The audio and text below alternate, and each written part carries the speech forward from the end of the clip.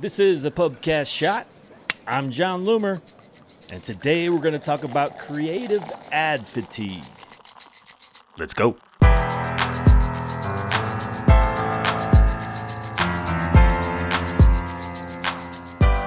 How often should you switch up your Facebook ad creative so your ads will not be as effective on day 200 as they are on day 2? As your ad becomes less fresh, it gets shown to the same people over and over, it's just less effective. So naturally, you should look to update your creative every once in a while. So there's several factors to consider when it comes to creative ad fatigue. First is your budget, the second is the audience size, and the third is the number of ad variations you're using.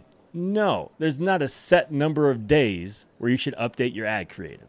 But people want to know, John, is it 3 days? Is it 7 days? Is it 2 weeks? What should we do? It's really not that complicated, people. Clearly, the higher your budget, the quicker you're going to run into some of these issues. And the same goes for the smaller your audience size is, or if you're only using one ad at a time. Monitor it in 7-day chunks. You're going to see ups and downs regardless. But if it's a steady decline, it's probably time to switch things up.